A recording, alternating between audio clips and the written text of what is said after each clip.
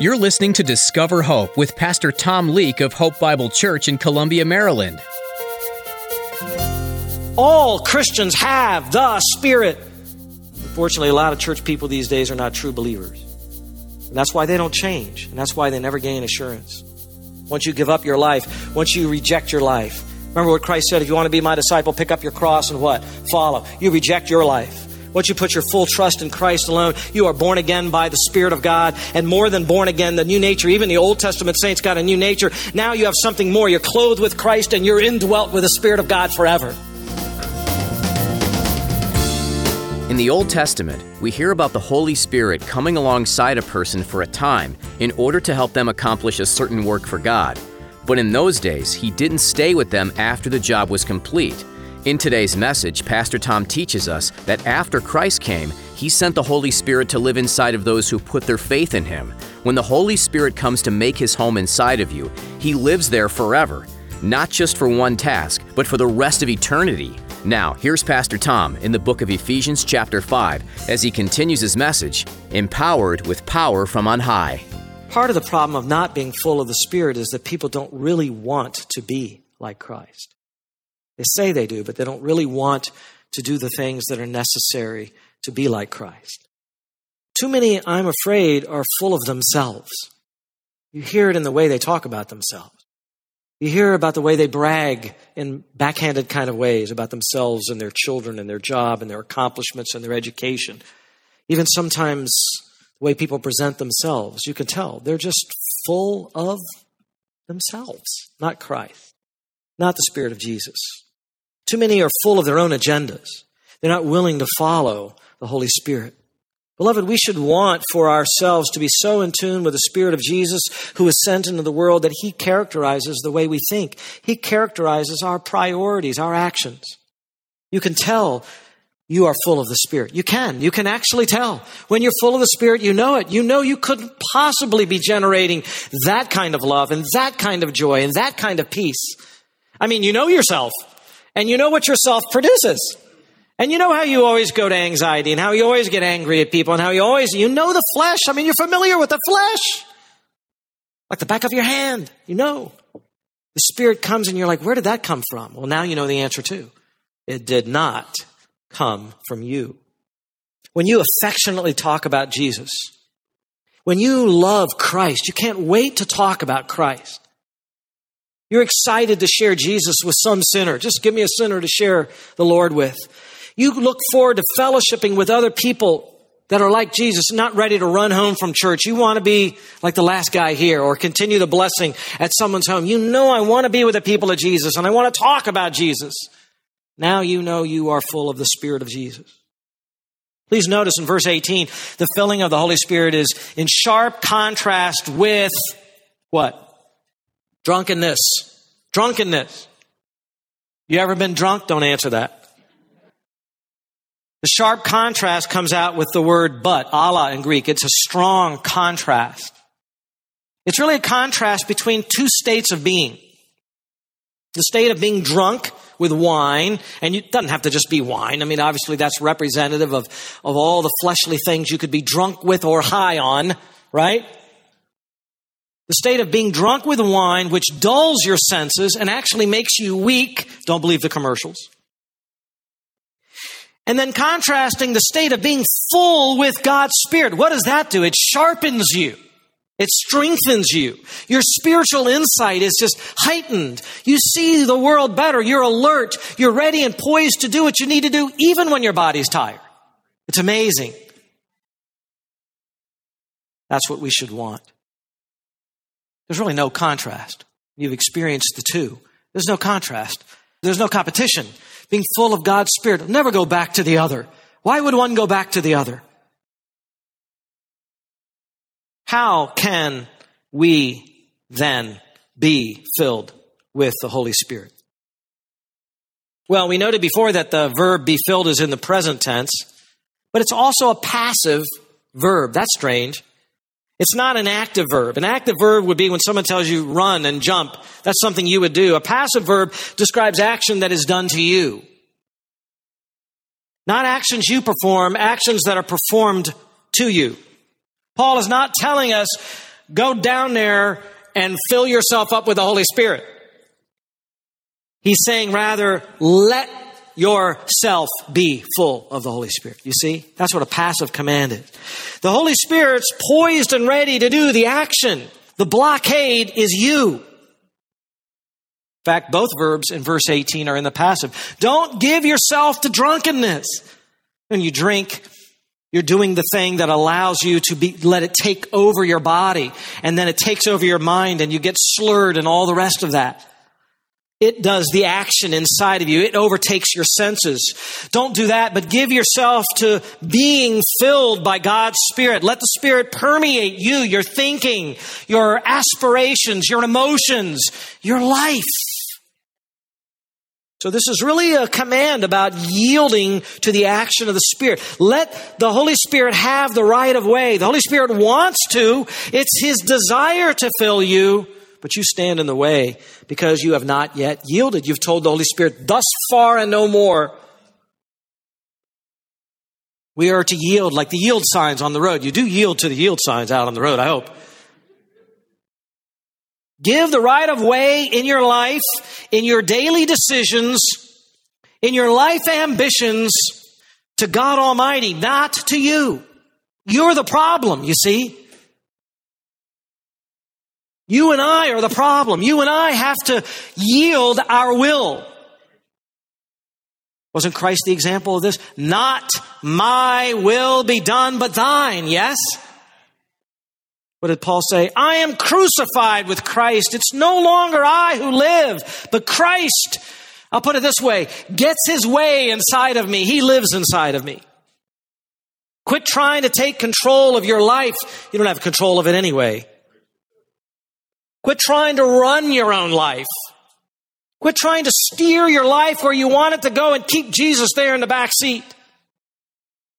Get out of the driver's seat. He steers a lot better. God said when He comes to your life, He must be Lord of your life, or He cannot guide you and He cannot save you. You can't negotiate with God and say, I will do this if you will do that. He is Lord and Master and King. You bow before Him and say, what does my Lord want me to do? He must be Lord of your desires. This is where confession of sin should be coming out in your heart and mind. You know what you've held on to. You know what you're clinging on to. The Holy Spirit is even testifying inside your mind and heart. This is what I'm still clinging to. And it won't work with God. You will never, never be full of the Holy Spirit until you surrender that. Whatever that is. Trust me, I know. There are things you want to hang on to. God will work on you till you let it go. Let it go. Don't resist His sanctification. Why would you do that? Because you enjoy your sin? Because that's got you where? He wants to transform you. You say you're afraid. Don't be afraid. Trust Him. Even if it's painful. Say, I don't want pain. It's going to be a lot more pain if you try to resist. Don't set your will against Almighty God. You're going to lose. That's why He's called Almighty. Psalm 32:8, I will instruct you and teach you in the way in which you should go. I will counsel you with my eye upon you. Do not be as the horse or the mule. Don't be stubborn as a mule. Be teachable. Open the scriptures. Get the pen out or your electronic device. Start taking notes. Start saying, this is what I want to focus on. Think about what you're reading. Think about what you're hearing. Make application. Make changes. Spirit of God, show me what I need to see here. Where am I blinded? Where am I not looking at this situation properly? I can't seem to overcome these desires. You take over. And then be obedient to what He tells you to do. Don't just sit there passively. Get up and do what He tells you to do in the Word. Bend to the Spirit of God. Bend to the Spirit of God. And the Spirit of God will fill you. It works for you just like it works for anybody else. All 120 or whatever were there, all of them. Do you know what personality they had? Were some of them shy? I'm sure they were. Were some of them not as dedicated as others? I'm sure that was true. Were some of them not as knowledgeable? Were some of them more feeble in this life? I'm sure. It doesn't matter. It's not about personality. It's not about how old you are. It's not about your sex. It's not about any of those things. It's about your willingness and your heart. We're all on equal footing in that, you see. That's what those disciples in Acts 2 were doing, if you remember. Remember in the chapter 1, what were they doing? They were following their master's orders. They were submissive. They were not self-willed. Listen, they'd made sacrifices. They were there in Jerusalem waiting for the event. They'd given themselves over and said, God, take me and use me. And boy, did he. You have to empty yourself of self. When you do that, you'll taste the power of God's Spirit filling you up. And there's nothing like it. There's nothing like it. Unfortunately, too often, even believers try to fill their emptiness.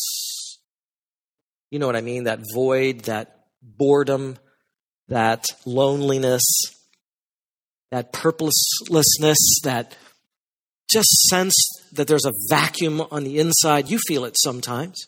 You go away from the gathering of the saints and you're alone and it settles back in again and there you are. And they try to fill that with something else. Shopping. They gorge on comfort food. They zip home after church and turn on their gaming box for hours. Why? Because you're not full of the Spirit. Because you need something else to fill you because your life's bored.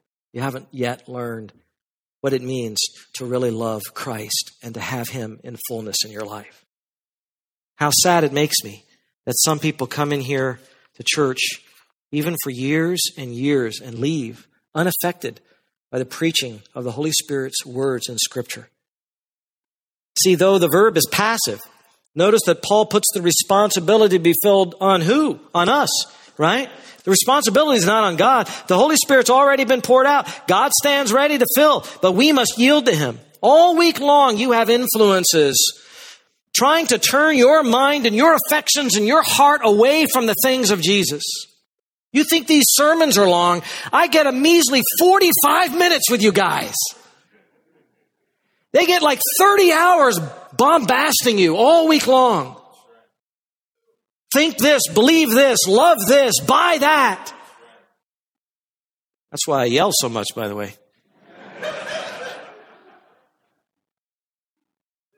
Rather than being permeated by the things of the Spirit, you walk out and you're already starting to suck in the world as soon as you're out the doors. But the more you will yield to God's word in your mind, the more you will set up your life where you quit listening to those voices and listen to this voice. All the time. This voice, the voice of Scripture in your mind. Replace your thoughts. Let Scripture come in here. That's why it's so important to memorize Scripture. That's why it's so important to learn doctrine so you think correctly about Scripture. God's thoughts after God. So it's not your thoughts. The world is so foolish. And the younger you are, the more foolish it is. Although the older people get, the more hardened they can get. What does a person look like if they're full of the Spirit? Well, if you notice verses 19 and 20 as it goes on, and we don't have time to talk all about this. Verse 19, it says, filled with the Spirit, doing what? Speaking to one another in psalms and hymns and spiritual songs, singing and making melody with your heart to the Lord. Always giving thanks for all things in the name of our Lord Jesus Christ to God, even the Father. That's what it looks like to be full of the Holy Spirit. You ever been down to Annapolis on a warmer day? You see the sailboats down there. It's so pretty. You'll notice the sailboats don't move too fast if their sails aren't up. You ever notice that? Funny thing. But then when they hoist the sail up, the wind catches them, and then they start to smoothly go across the water. And a lot of Christians are like sailboats that have not hoisted up their sails. You're trying to live the Christian life puttering along with a little electric battery back there. And God, the Holy Spirit, wants to fill your sails and move you along and do something with your life and produce love and fruit in your life, but you haven't hoisted up the sails because you're stubborn and you don't want to live God's way. How beautiful it is to catch the wind of God and see what God does in your life. a journey of a lifetime. That is the work of the filling of the Spirit. Now we move on to the second work, hopefully a little faster. The second work of the Spirit is the indwelling of the Spirit. This is no lesser work of the Spirit. The indwelling ministry of the Holy Spirit. Now this is not mentioned. Let's go back to Acts 2 for a second. You'll notice this is not actually mentioned in Acts 2. It doesn't say they were all indwelt by the Holy Spirit. It says they were all filled. It implies, though, that they're indwelt with the Spirit. Now that you come back to Acts 2, let's go a little further back and go to John. And we'll see that even Jesus predicted that when the Holy Spirit came, he would indwell the believers. I want you to turn back to the Gospel of John, chapter 14 and verse 17. And he's talking about the role of the Holy Spirit. In fact, in verse 16, this is John 14, verses 16 and 17, he says, this is the upper room discourse. He's talking to the disciples and he says, I will ask the Father, and the Father will give you another helper, that he may be with you forever. Notice the permanence. Verse 17, and then verse 17 adds to this. That is, who is he talking about? The Spirit of truth, whom the world cannot receive because it does not see him or know him. But you know him, you know the Spirit, because he abides with you and will be, future tense, will be in you. Please notice those two prepositions. They're different and they're meant to be different. The Holy Spirit, you old covenant believers, you're disciples of mine, you pre-Pentecost believers, the Holy Spirit is with you and you know him, but he's not yet inside of you. He will be inside of you. That is the blessing of the new covenant. That is what you and I have as post-Pentecost believers. Jesus predicted it. Those two prepositions have a world of theology in them. They indicate the difference between pre and post-Pentecost. Para, with, means actually alongside. We get our word parallel from that. Para, right alongside. The Spirit has been here with you. You're related to him. You know him. You have a relationship with him, but you haven't yet entered into the new covenant relationship because that's coming future tense. That's going to be en, or in you, inside of you, you see. In the Old Testament dispensation, the Spirit of Jesus was there. He dwelt alongside believers. Sometimes he came upon them to empower them for service. But as we learn, the new covenant's a better covenant. It replaces the old covenant. By the way, side note, I don't know why so many people are trying to live under the old covenant. It's like you have the Seventh-day Adventists and everybody else trying to still live under the old covenant. We've been given a better covenant. And even sometimes Christians that say they're under the new covenant don't get it. It's a radically new and more powerful thing. Agreement, arrangement. It's a dispensation. That means an economy, a way things are arranged and dwelt with, the way God is doing things now. And you combine that with verse 16. He's not only in the inside, but he's with us forever. Permanent. Permanent indwelling, we call it. Permanent indwelling of the Spirit of God. This truth goes hand in hand with the baptism of the Spirit. Baptism comes, indwelling comes. We are not always full of the Holy Spirit, but we are always baptized by the Holy Spirit, a one-time thing. And we are always, even when you sin, even when you act like a miserable creature, even when you do that, he still remains in you, not because of your own righteousness, but because you're clothed with the righteousness of Christ. In fact, Romans 8:9 says, if anyone does not have the Spirit of Christ, he doesn't even belong to him. Some of you don't know that you have the Spirit of Christ inside of you. You don't sense the work of the Spirit of Christ inside of you. You don't even have assurance that's probably because you don't even belong to him yet. You haven't really repented and said, Christ, I want you to be my Lord. You have no experience with the Spirit of God. You only have experience with Bible outside of you and church outside of you, but not on the inside. All Christians have the Spirit. Unfortunately, a lot of church people these days are not true believers. And that's why they don't change. And that's why they never gain assurance. Once you give up your life, once you reject your life. Remember what Christ said, if you want to be my disciple, pick up your cross and what? Follow. You reject your life. Once you put your full trust in Christ alone, you are born again by the Spirit of God. And more than born again, the new nature, even the Old Testament saints got a new nature. Now you have something more. You're clothed with Christ and you're indwelt with the Spirit of God forever. That's our dispensation. That's our economy. That's better. 1 John 4:13, by this we know that we remain in Christ and he in us because he has given us his Spirit. Hallelujah. 1 Corinthians 6:19, do you not know that your body is a temple of the Holy Spirit who is in you? That was not said in the Old Testament. Whom you have from God. The indwelling completes our relationship with Him. We are put in Him through the baptism with the Spirit, and He is put in us through the indwelling of the Spirit. 1 Corinthians 12:13, it said, after talking about the baptism of the Spirit, it said, we are all made to drink of one Spirit. He's on the inside. We're drinking Him. And when He's on the inside, the thing about Him is He's dynamic. He now becomes that well inside of us, right? Millard Erickson, in his Christian theology, writes, Jesus had been a teacher and a leader, but his influence was that of external word and example.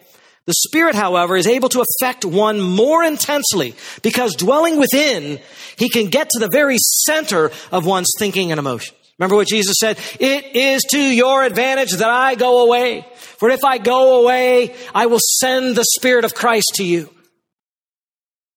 You cannot help but be moved by the fact that God decided in this dispensation, in this era, to put the Spirit of God, the Spirit of the living God, actually inside of your body. You can't but be moved by that.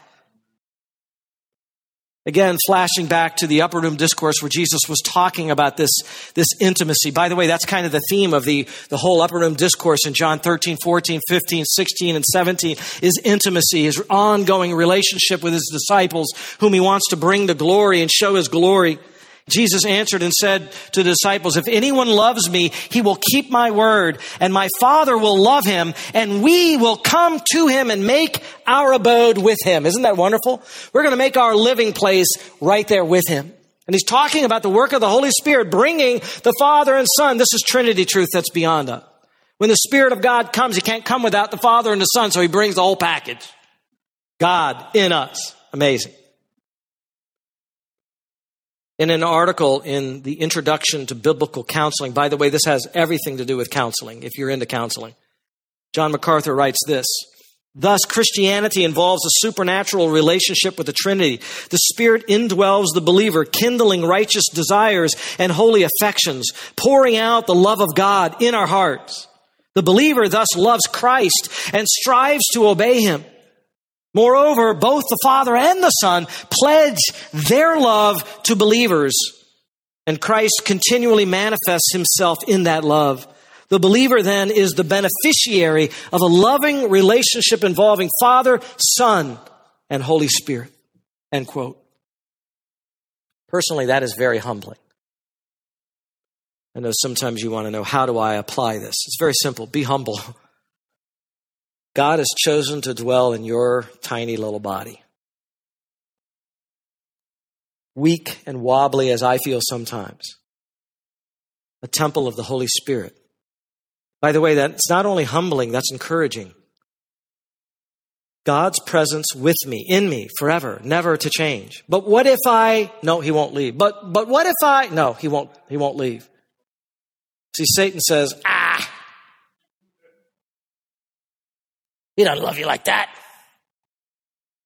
And the Word of God says, I'll never leave you. I'll never forsake you. It's also challenging to me. You have to keep your body free from sexual immorality.